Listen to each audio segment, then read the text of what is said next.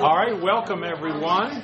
We're looking at Philippians this morning. I hope you have a set of notes. Everybody got some notes? There's some notes back here. Wes has got them out there. If anybody needs some, let me know. Let's begin with our quiz here from last week. Number 1, bishop or overseer is the same office. True. It's the Greek word episkopos. Episkopos, we get the word episcopal from it. And the King James translates it bishop. It has the idea of an overseer, a superintendent, a general contractor or something, that kind of idea. So it's really the same office. 2, overseers and elders are the 2 orders of officers in the local church. False. So overseers and elders are really the same office. They're just different terms to describe the same office. Remember, you can call them overseers, elders, pastors. That's the same office. And the one we're missing there is what? Deacon. Okay, it's just a second office. And then number 3, the phrase partnership in the gospel, 1:3, includes the idea of financial support. True. Paul thanked the Philippians for their partnership in the gospel, which that included. They were supporting him from the time he left Macedonia. And they, of course, sent a gift to the Philippians, as we'll see by Epaphroditus when he's in Rome. The phrase defending and confirming the gospel refers to Paul's legal case before the Roman authorities. Yes, probably in this case, because those are legal terms. That is, they're used in legal proceedings. The defending and confirming are used often in legal context, and we assume here that Paul's case is going to come up pretty soon, we're thinking. And according to tradition, he was released. He was let go, and he had another missionary journey we talked about, a 4th one, and then he was rearrested and brought to Rome, and they're executed. 5, justification means to make holy. False. Remember, it means to declare that you're righteous. It's a declaration, a legal thing. Sanctification is how we are made holy and so forth. Okay, good. We're looking at the exposition now. We're looking at the introduction, verses 1 through 11. Last time we looked at the greeting in verses 1 and 2, and we looked at Paul's thanksgiving in verses 3 through 8. Now we're ready to look at Paul's prayer for the Philippians. Some might call this a prayer report, because Paul is telling them or reporting to them what he prayed for when he prayed for them. He says in verse 9, "And this is my prayer, that your love may abound more and more in knowledge and depth of insight." I say here the word "and," beginning verse 9, points us back to Paul's prayer in verse 4, where he said there, "In all my prayers for all of you, I always pray for joy." Now he's going to tell us what he prays. With the words, "This is my prayer," Paul reports the contents of his intercessory prayer for the Philippians. Paul's genuine thanks for the partnership of the Philippian believers caused him to pray for their continued spiritual progress, that your love may abound more and more in knowledge and depth of insight. If we're really concerned for others, that concern should express itself first in prayer. And we recognize the importance of the work of God in any lasting spiritual growth. I think this is something we often forget. And it's something I've come across even in our own church, and it's something in my own life. A problem comes up. Hey, let's do this. We don't really pray first. And I find, people in our church I talk to, sometimes I'll mention a situation, and they want to do something. And sometimes you can do something. But sometimes you there's not a lot you can do in certain situations. You can pray, and that's a very important thing. Allow God to work in their lives and see how that develops and so forth. Sometimes we have to be patient. And Paul says he's praying for them.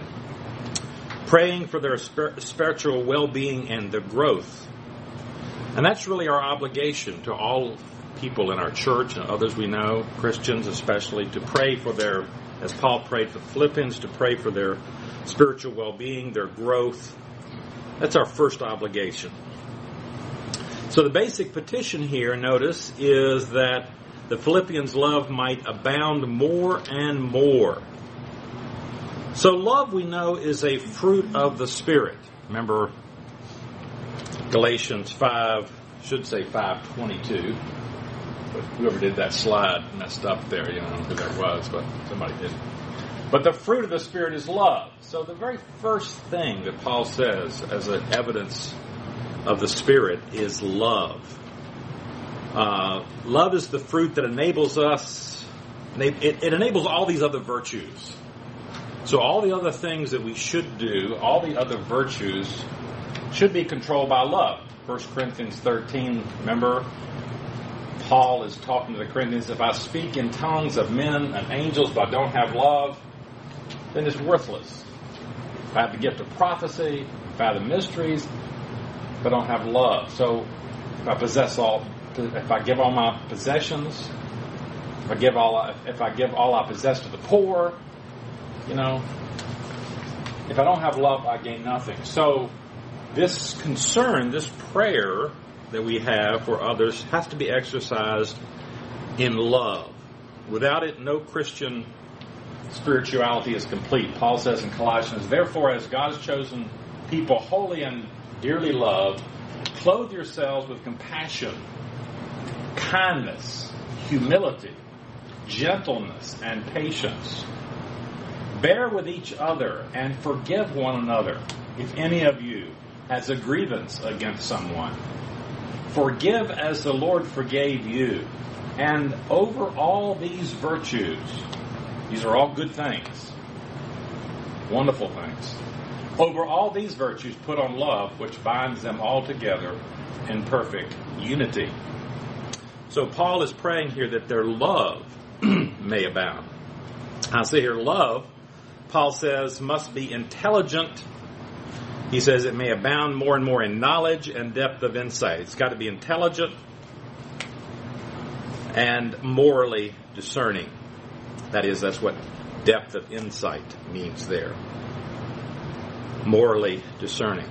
What is encouraged here is not a thoughtless sentiment, but love based on knowledge, the intellectual perception that has recognized principles from the Word of God. Spiritual knowledge gained from an understanding of divine revelation, from understanding the Bible, enables us to love what God commands and in the way He reveals. So the joining of these two ideas, the joining of knowledge to this depth of insight, stresses moral perception and the practical application of knowledge in the circumstances that we encounter in life. This word insight here, translated insight, depth of insight, is a word that occurs just once in the New Testament here, but it's a word that occurs over and over in the book of Proverbs. When we think of Proverbs, we think about wisdom, don't we? We think about insight. It occurs 22 times in the book of Proverbs. So what Paul is praying for is knowledge and, we might say, wisdom, insight. Spiritual knowledge is no abstraction. It's intended to be applied to life. And that takes insight. That takes wisdom. Wisdom is the application of knowledge, we often hear, and that's right. The application of knowledge that produces spiritual and practical insight into the issues of life. So this is essential for us, to have knowledge, but to know how to apply it. And we get that through Scripture, through experience, through time, through growth, and so forth. Because, you see, love is not primarily affection. You can display affection pretty easy, But love is not affection. It's not blind. It shouldn't be blind. As we know, love is seeking what's best for a person. And, that often means you've got to have some discernment. You've got to have some wisdom. You don't just give a child everything they want. That wouldn't be wise. You'll have a monster on your hands pretty soon if you do that. And that's true even in our own situations with others. Sometimes we have to have insight as to how we deal with other people, what's best for that person. That requires knowledge of the situation, knowledge of Scripture. And that's what Paul is praying for here in the lives of these Philippians. This is real spiritual maturity. We could use more of this in our own lives, more knowledge and depth of insight. Verse 10, so that you may be able to discern what is best. You have this knowledge and insight, this wisdom, so you can be able to discern what is best and may be pure and blameless for the day of Christ. In the beginning of his prayer, in verse 9, Paul prayed that Philippians would have ever-increasing love accompanied by ever-increasing knowledge and moral insight. This is now followed in verse 10 by two purpose clauses with the so that. The first purpose of having knowledge and moral insight is so that, or in order that, you may discern what is best. This is the immediate purpose. So the immediate purpose is, I want you to have this so you'll be able to discern, make the right decisions, and discern what is best in your life.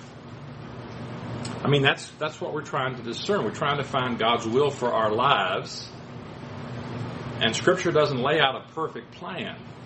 It doesn't tell us every step of the way. We've got to exercise wisdom and insight.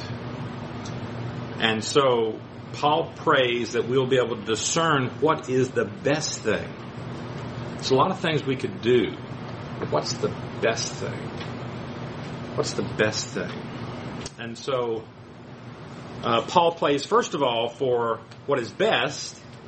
That's the immediate purpose, why the Philippians need ever-increasing knowledge and insight. The second purpose, in order that you may be pure and blameless until the day of Christ, expresses the ultimate purpose. So the ultimate purpose of this knowledge and insight is so we can make the right kind of decisions so our lives will be pure and blameless. So we'll grow in Christ. Sanctification. I'll say the purpose of this love increasing in knowledge and depth of insight was that the Philippians might be able to distinguish the really important issues in their lives and to act on the basis of such distinctions, discerning what is best. In this way, they would be fully prepared for the coming of Christ. So this discerning atmosphere in which our love should operate requires us to continually discern what is best. Some things are clearly good, some things are clearly bad. In others, and that's often many others, as I said, the boundary is not so readily visible. In Christian conduct and the exercise of our love, such factors as our influence on others, as well as our effect on others or our effect on ourselves, all this has to be considered. Paul says, 1 Corinthians 10:32, do not cause anyone to stumble, whether Jew, Greeks, or the church of God. Stumble means to fall into sin. We don't want to do anything. We want to make decisions so we don't harm a person spiritually by what we do. And some of the things we have to sometimes do or tell people may seem like it's harming, but it's actually for their own spiritual good. It's for their spiritual well-being. 1 Corinthians 10:23. I have the right to do anything, Paul says. You say. I mean, he's quoting the Corinthians here. They say, I've got the right to do anything. But Paul says not everything is beneficial. And they say, well, I have the right to do anything. Paul says not everything is constructive. So that means we have to discern what is best. That takes knowledge and insight. And that comes from learning the Scriptures, hearing them applied to us. That helps us. We come to church, we hear messages, we study the Bible on our own. And this gives us knowledge. It gives us insight over time. And the last phrase, for the day of Christ, indicates that we must stand before the Lord and give an account This is sobering and it's joyous. We're going to stand before the Lord, but, we're going to stand before Christ. That's very sobering. It should produce an effect on our lives. You remember what John says, "Dear friends, now we are the children of God, and what we will be has not yet been made known. But we know that when Christ appears, we'll be like him, for we shall see him as he is. All who have this hope in him purify themselves, just as he is pure." Verse 11, "Filled with the fruit of righteousness that comes through Jesus Christ, to the glory and praise of God." The Philippians are not to only be pure and blameless, verse 10, but they also are to be filled with the fruit of righteousness. The fruit of righteousness means fruit that consists in righteousness, or fruits that consist in right conduct.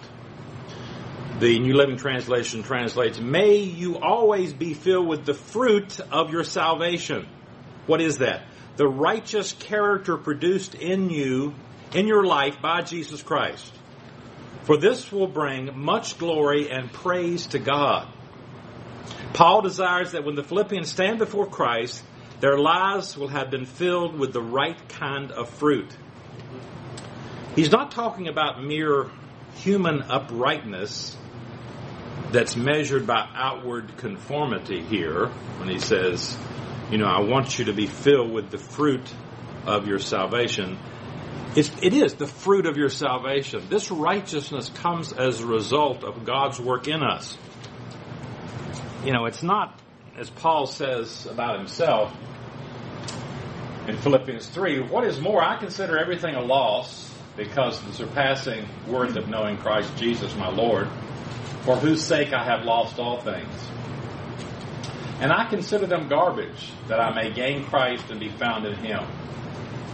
Not having a righteousness of my own that comes from the law." You see, that was Paul before. Here's Paul the Pharisee. He imagined he was right with God. He was outwardly conforming to what he thought God wanted in the Old Testament. But that was a righteousness of his own that came from trying to conform to the law and so forth. But I want the righteousness that comes through faith in Christ, that comes from God. So God works a work in us, changing us, and produces fruit in us, the fruit of righteousness, you see. And that's the kind of conduct that God wants for us. And that's what Paul is praying for the Philippians. Paul is speaking of spiritual fruit that comes from Jesus Christ, produced in them by the Holy Spirit. So when we stand before God, you see, all the glory belongs to him, because that fruit is produced in us by the salvation we've experienced, by the work of the Spirit that's been implanted within us, produces that fruit of righteousness. And that is to the glory and praise of God. Well, now we come to Roman numeral 2. We're leaving the introduction, and we're talking about Paul's missionary report, 1:12 through 26. I say we now move to a detailed account of Paul's current circumstances. This is somewhat unusual, since Paul usually covers this material toward the end of the body of the letter in his other writings. So if you look at his other writings, Paul will usually at the end of his writings talk about what's happening to him and his plans. Romans is a perfect example. If you read through Romans, you get this doctrinal treatise and so forth.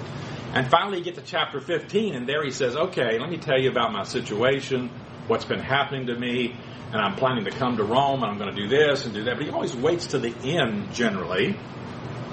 However, the material in 12 through 26, where Paul informs the Philippians about his own situation, is common in letters of friendship in the ancient world. And it may be that Paul is following that general format, since one of his main purposes writing Philippians was to thank them for their financial support. So there are in the ancient world different kinds of letters, and Paul, many people think, is sort of following kind of a letter of friendship, the way you would speak to friends to thank them and so forth, kind of a thank you. Certainly he's doing part of that, and that may be why this comes first, possibly. Philippians is different, however, in that the report is quite long in comparison to contemporary letters of this kind. Normally it's a couple of verses, a couple of sentences where you're just giving a report, but here Paul goes into quite a bit of detail. We see Paul's circumstances, 1:12 through 18a. In this section, Paul talks about the progress of the gospel ministry in Rome. Not only has the Praetorian Guard itself been exposed to the gospel, but other Christians have received encouragement to preach boldly. Unfortunately, however, Paul has faced some opposition. Well, the unhindered progress of the gospel. Paul says there's good things that are happening, verses 12 through 14. Verse 12, now I want you to know, brothers and sisters, that what has happened to me has actually served to advance the gospel. That's a surprise.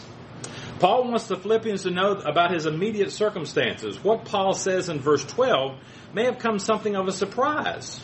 If we are correct in assuming the Philippians had heard Paul was under arrest. We don't know exactly what they knew because they sent Epaphroditus. They may have heard that he was under arrest and sent him then. They may have sent him before when they knew he was a prisoner in Caesarea and he was going to Rome. We don't know exactly when they decided to send, but they probably think Paul is not in a very advantageous position. And so Paul's circumstances were to be viewed as a plus for the gospel, he says, not a disaster. I said Paul says that his recent circumstances, his chains have not been detrimental but advantageous, which is quite amazing, Paul is in chains. How could that be beneficial? How could that be helpful? Well, God works all things, As Pastor Ken says, everybody works for God, So even the Romans have to work for God. Well, Paul will eventually explain his own feelings about his imprisonment when we get to verses 20 through 23. But his first concern here is to make sure his Philippian friends understand that to his own delight, and as we said, perhaps even to their surprise, his imprisonment has actually advanced the gospel. Advanced the gospel. And verses 13 to 14 are now going to spell out how this is so. He says, verse 13, as a result of me being, in chains, of what's happened to me, being arrested, as a result, it's become clear throughout the whole palace guard and to everyone else that I am in chains for Christ.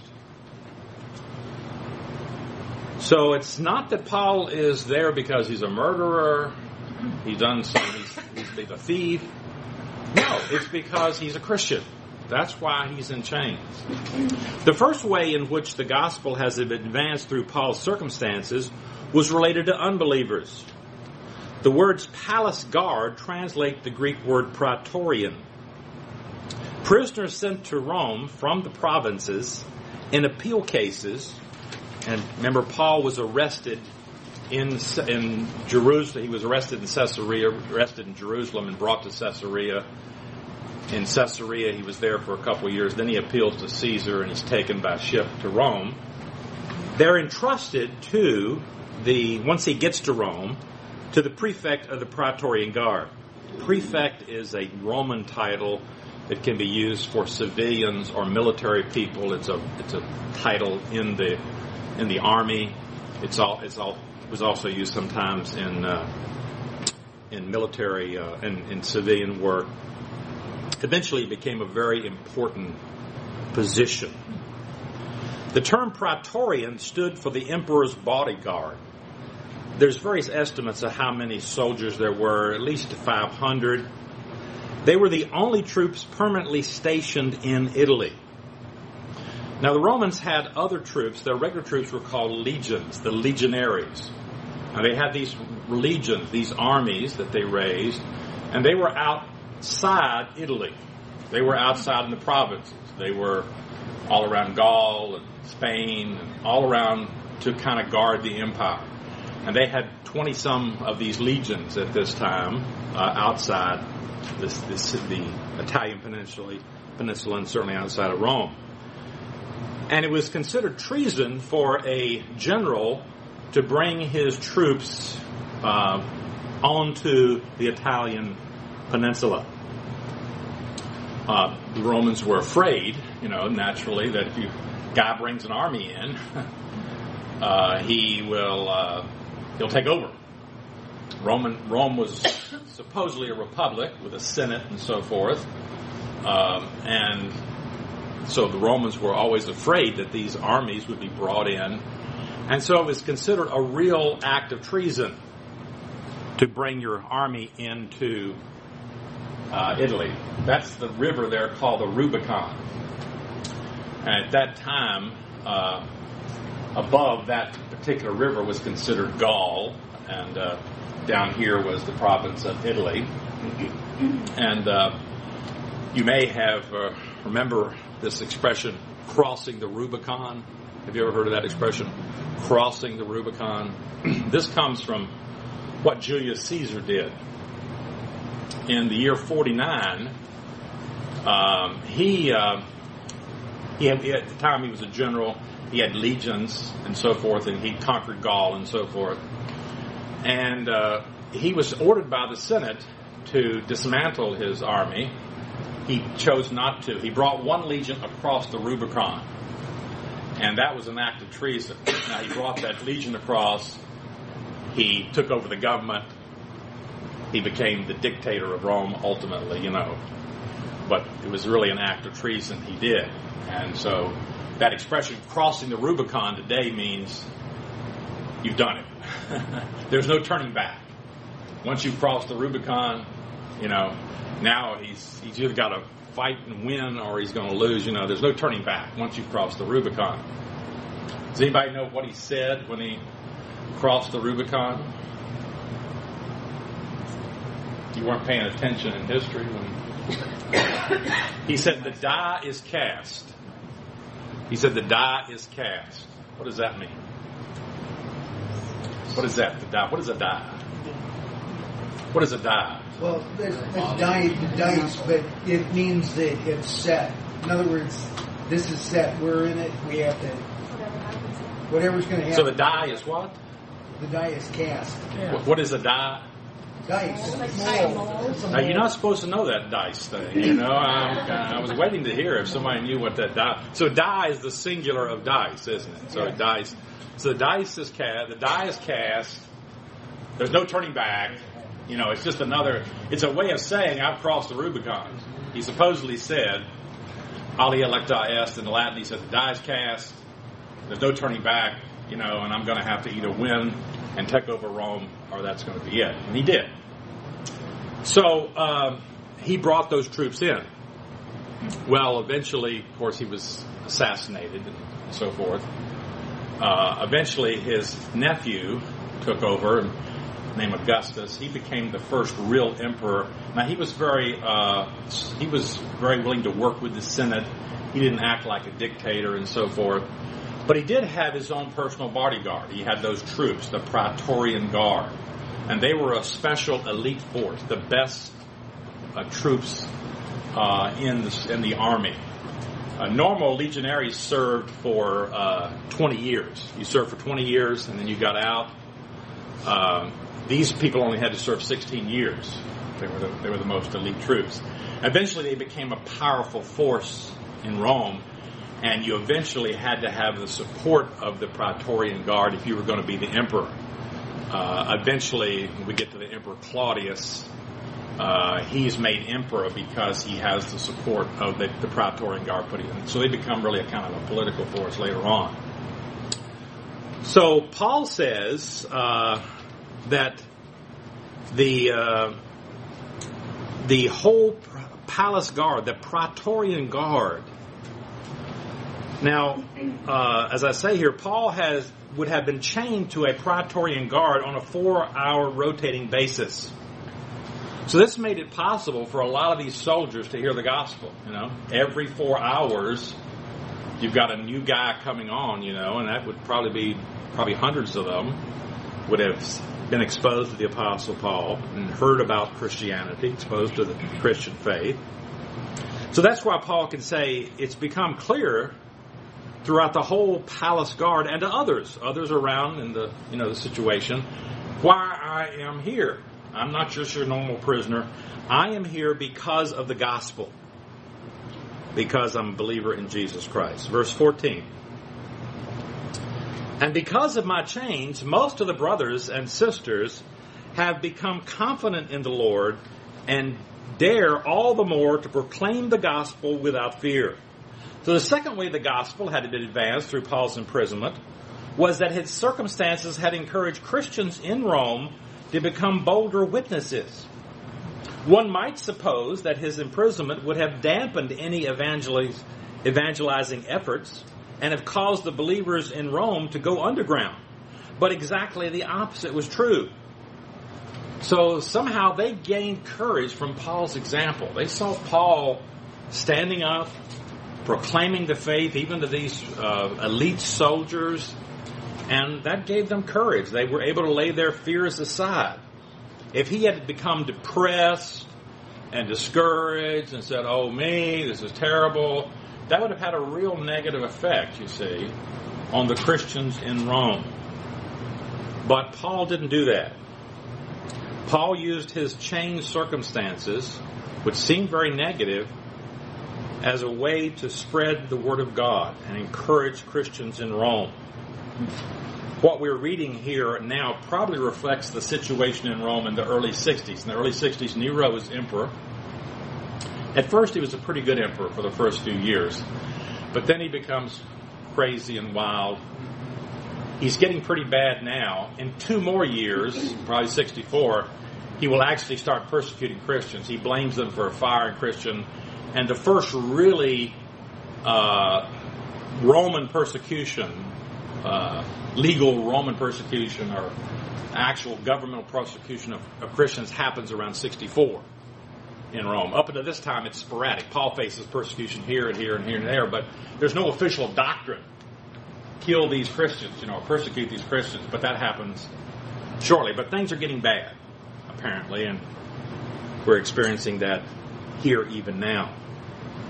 Christians had begun to fall under suspicion already and so forth.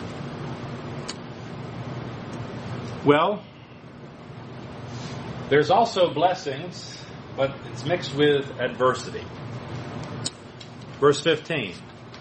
It is true that some preach Christ out of envy and strife, but others out of goodwill. The bad news about the progress of the gospel proclamation in Rome was there were actually 2 groups of preachers. While some were doing a good thing, only one group had the proper motives for their actions.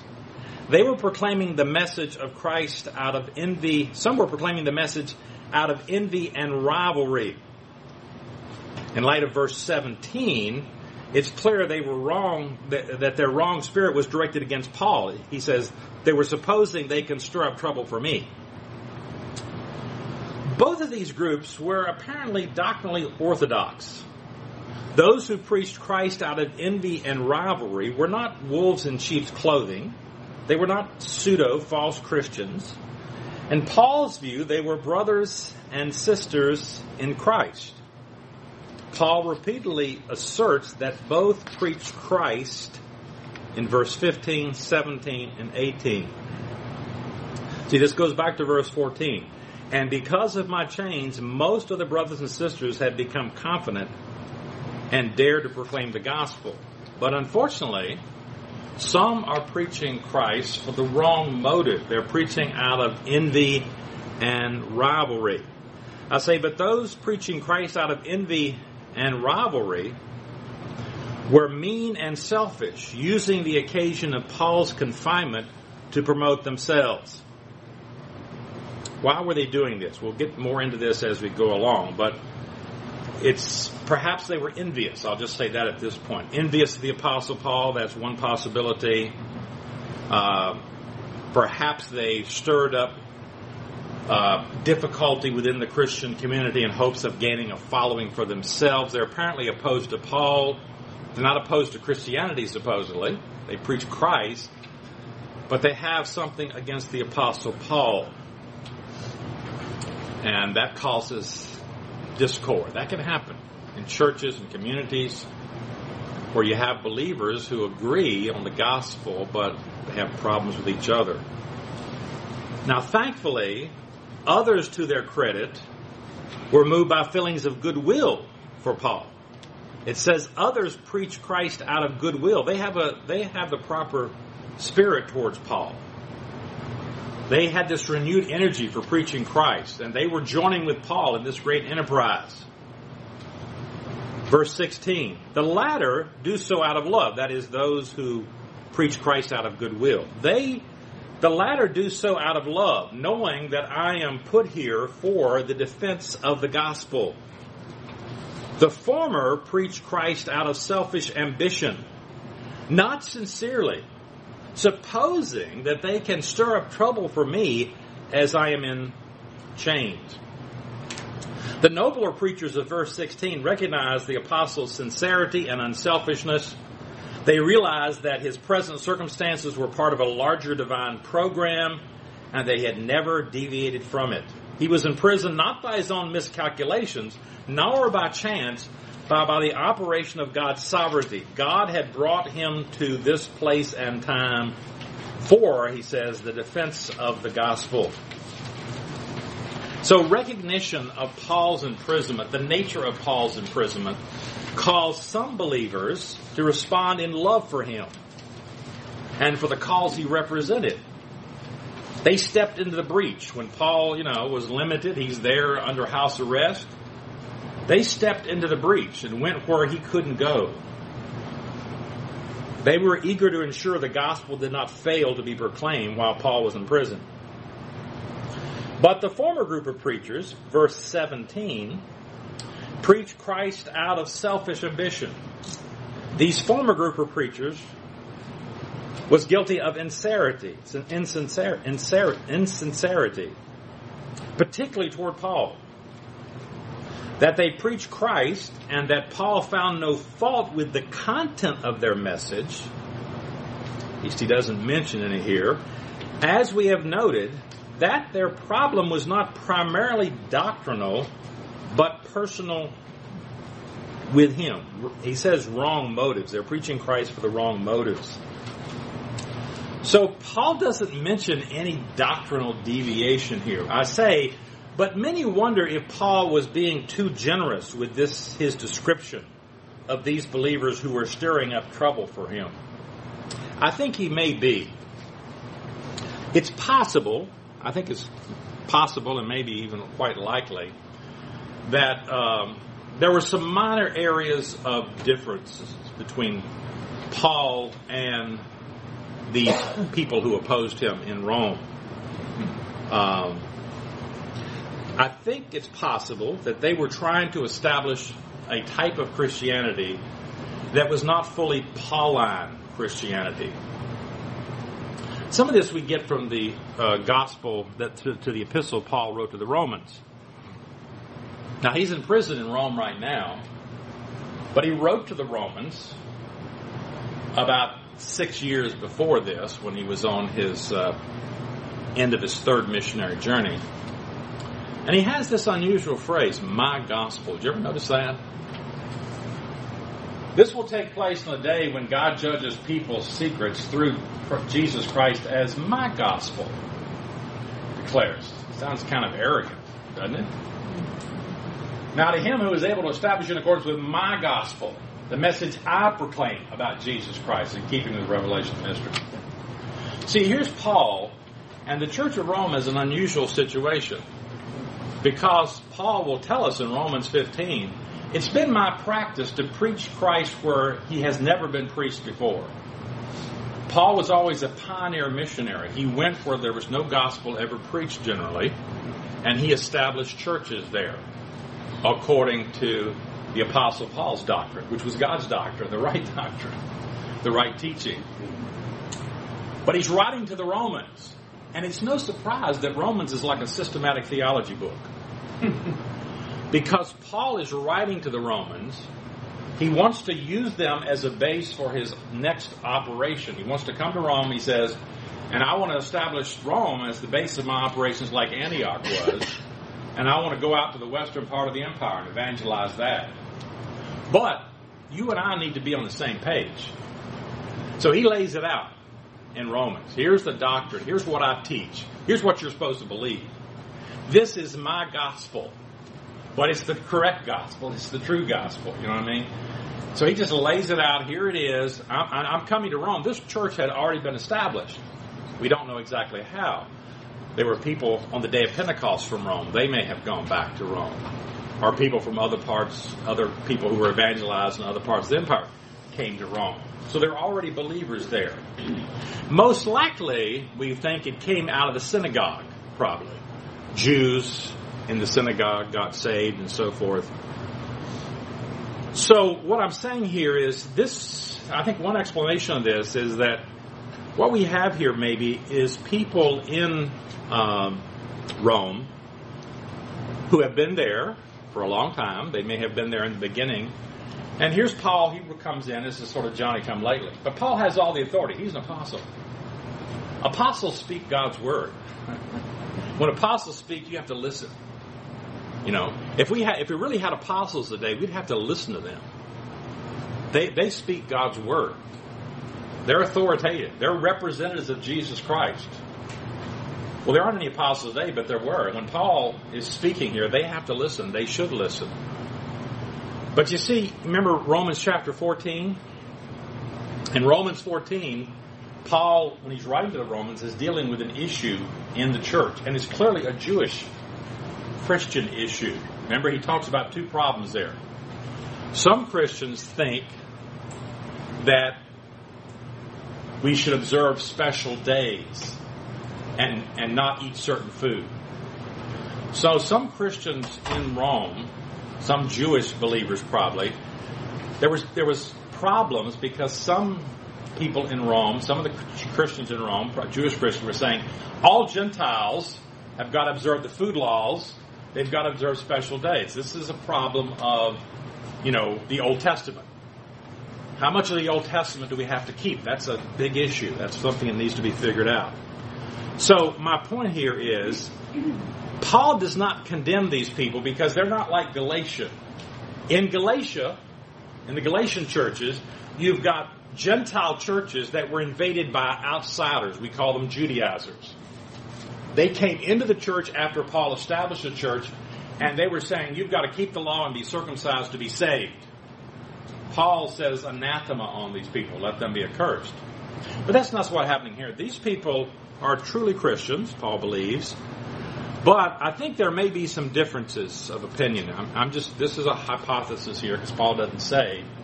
But it certainly is possible that there are differences with Paul. Paul comes in. These people had been very prominent probably in the church. And he comes in with his message. It's not quite what they believe. You can see there could be tensions there. But as verse 18, I say, will tell us, Paul says that whatever they were preaching about Christ, it stemmed from an improper motivation, false motives. They wished, Paul says, to stir up trouble for him. The word trouble can refer, to outward trouble. That is persecution, or more probably in this context, of inward distress, such as 2 Corinthians 2:4. I wrote you out of great distress, that's the same word we have here, and anguish of heart with many tears.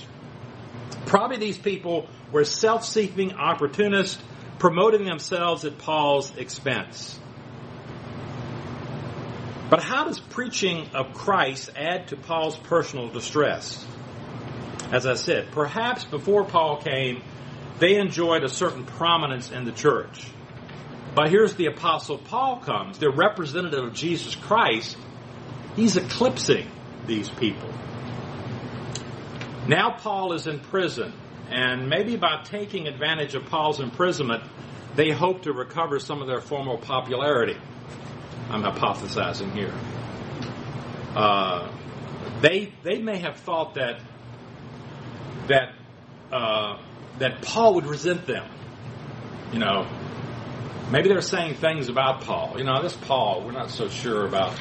We've got a church here from the early days. He comes in. He's raising issues.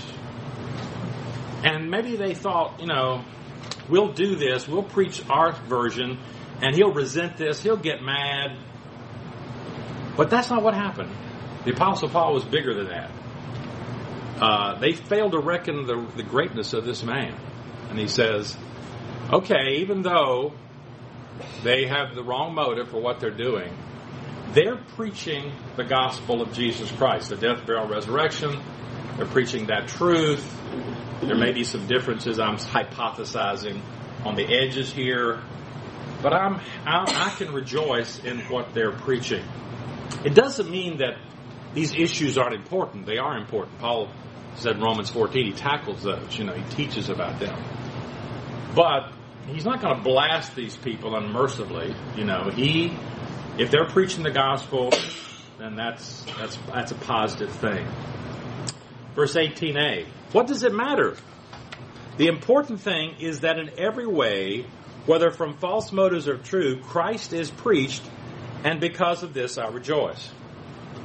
Paul's conclusion, what does it matter, reveals his sense of values. The importance of the gospel and its proclamation so outweighed any personal considerations that he would not cloud the issue by insisting on settling personal grievances or minor differences. Now remember, this is not false teaching. When you get to Galatians and you get false teaching, Paul blasts that. If you're teaching false about the gospel, if your doctrine is not correct about the gospel, how to be saved, Paul has no time for that. But he's convinced, as he said here, Christ is preached, even by these preachers with the wrong motives. And so long as their antagonism was kind of just personal towards him, he could rejoice in the greater purpose of proclaiming the gospel. That was being accomplished. And that's quite an attitude. We live in a day when people say, in the common parlance, I'm not going to be disrespected. I'm not going to be disrespected. It's about us, often about us, rather than the greater purpose. The worst thing that can happen is we have to suffer some injustice. Nobody can stand to suffer any injustice today at all for the greater cause. But Paul did. Paul's attitude, 18b through 26. Joy in salvation. Yes, and I will continue to rejoice. Remember, he says at the end, and because of this, the gospel is proclaimed, I rejoice. Yes, and I will continue to rejoice. For I know that through your prayers and provision of the Spirit of Jesus Christ, what has happened to me will turn out for my deliverance. Though the latter part of verse 18 is clearly related to the previous section, Paul now seems to move on to make a new point. Most of the verbs in this section, beginning with I will continue to rejoice, are in the future tense. So that's why we broke it here.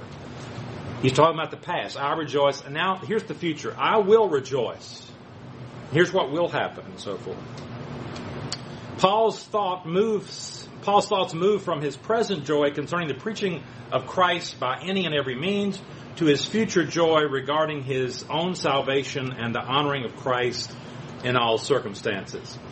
Verse 19 gives the reason for Paul's rejoicing. He is confident of his future deliverance. For I know that through your prayers and God's provision of the Spirit of Jesus Christ, what has happened to me will turn out for my deliverance. The word deliverance is the Greek word soteria, more commonly translated salvation. It can on occasion refer to physical deliverance, as in the NIV and other translations imply here, or it can mean spiritual deliverance, salvation, as the King James Version and other translations. So you could translate, what has happened to me will turn out for my salvation, my spiritual salvation. The word is used 17 times in Paul's writings and always refers to spiritual salvation, unless verse 19 is the exception. And obviously NIV thinks it is, and people think it is. The other two uses in Paul and Philippians speak of spiritual salvation. Why does the NIV take the word to refer to physical deliverance? In this case, why do they do that? Delivered from imprisonment, primarily because of verse 25. Verse 25 will say, "Convinced of this, I know that I will remain and I will continue with all of you for your progress and joy in faith." So they're looking down to verse 25 to what he says down there and say, Paul seems to think he's going to get out of this imprisonment. So he's saying, I think what has happened to me will turn out for my physical deliverance here. But I think this is wrong for two reasons. Actually, three reasons here. One, as I noted, Paul uses the word translated deliverance to speak of spiritual deliverance, salvation, and every other occurrence in his letters. Paul connects his adversary with his deliverance. Paul connects his adversity, with his deliverance. This adversity that I'm undergoing, I'm rejoicing in because I know it's going to turn out, this being in prison is going to turn out for my deliverance, my salvation. Paul connects his adversity with his deliverance. It makes little sense to say that what Paul has suffered, whether we include imprisonment itself or the work of his opponents, will lead to his release, deliverance. How would his adversity, what his opponents are doing, lead to his deliverance? But it could lead to his salvation, as we'll see. The deliverance that Paul speaks about is one that he will experience regardless of what happens to him in prison, whether by life or by death, he'll say in verse 20. So I think it's more likely that he's saying that these seemingly negative experiences in his life, his imprisonment and the opposition of some Christians, will ultimately be for his own spiritual good, his ultimate salvation, his present sanctification and future glorification. Paul's statement in verse 19 is similar to what he says in his last letter in 2 Timothy. There Paul is in his second and final imprisonment and clearly has no hope of release. For he says, I am already being poured out like a drink offering, and the time for my departure at hand. Yet Paul utters a cry for salvation there. The Lord will rescue me from every evil attack and will bring me safely to his heavenly kingdom. What Paul is confident about in verse 19, for I know, is that no matter what trials and temptations he faces in this life, God will ultimately bring him to salvation. Paul is expressing confidence in his own perseverance. His, salvation is in three phases: past, present, and future. We have been saved, we are being saved, we will be saved. Paul's talking about this future aspect here. Paul is expressing confidence in his own continuance and the perseverance, his continued faithfulness to the gospel. But Paul recognizes that his perseverance does not take place automatically, but rather God uses the prayers of the Philippians and the provision of the Spirit of Jesus Christ to bring about Paul's perseverance. The important point to note in all of this is that Paul's sanctification, his persevering in his Christian faith, does not take place in isolation from the support of the church. It's the Spirit working through the prayers of God's people. Our spiritual relationship to God is not a purely individualistic matter. We're dependent upon the Spirit's power in answer to the intercessory prayers of people in our church to pray for us. The Spirit's help is normally manifested through the fellowship of God's people. Verse 20. I eagerly expect and hope that I will in no way be ashamed, but will have sufficient courage, so that now, as always, Christ will be exalted in my body, whether by life or death. What Paul says in verse 19, that his present circumstances will turn out for his salvation through the Philippians' prayer and God's provision of the Spirit of Jesus Christ, is quite in keeping with what Paul eagerly expects and hopes. Paul's earnest expectation and hope is that at the consummation of his salvation, when he stands before Christ, he will not be ashamed. Remember, this is probably similar to 1 John 2:28. And now, dear children, continue in him, so that when he appears, we may be confident and unashamed before him at his coming. So instead of being ashamed, Paul has this confident hope that he will continue to maintain this courage that he's had, this sort of courage that's characteristic of his ministry all through his life in the past. He wants Christ to be exalted, he says here, regardless of whether it's life, physical life, or death would be the verdict of his body here. Notice Paul says, he doesn't say, I will exalt Christ. He says that Christ will be exalted in my body. He's not relying on his own courage. He's relying on the work of the Holy Spirit who would produce this result in response to the prayers of the Philippian believers. We better stop here for today. Let's pray. Father, thank you for the great example of the Apostle Paul. And help us, Father, to gain insight for our own lives and our spiritual well-being and growth in grace. We pray in Christ's name. Amen.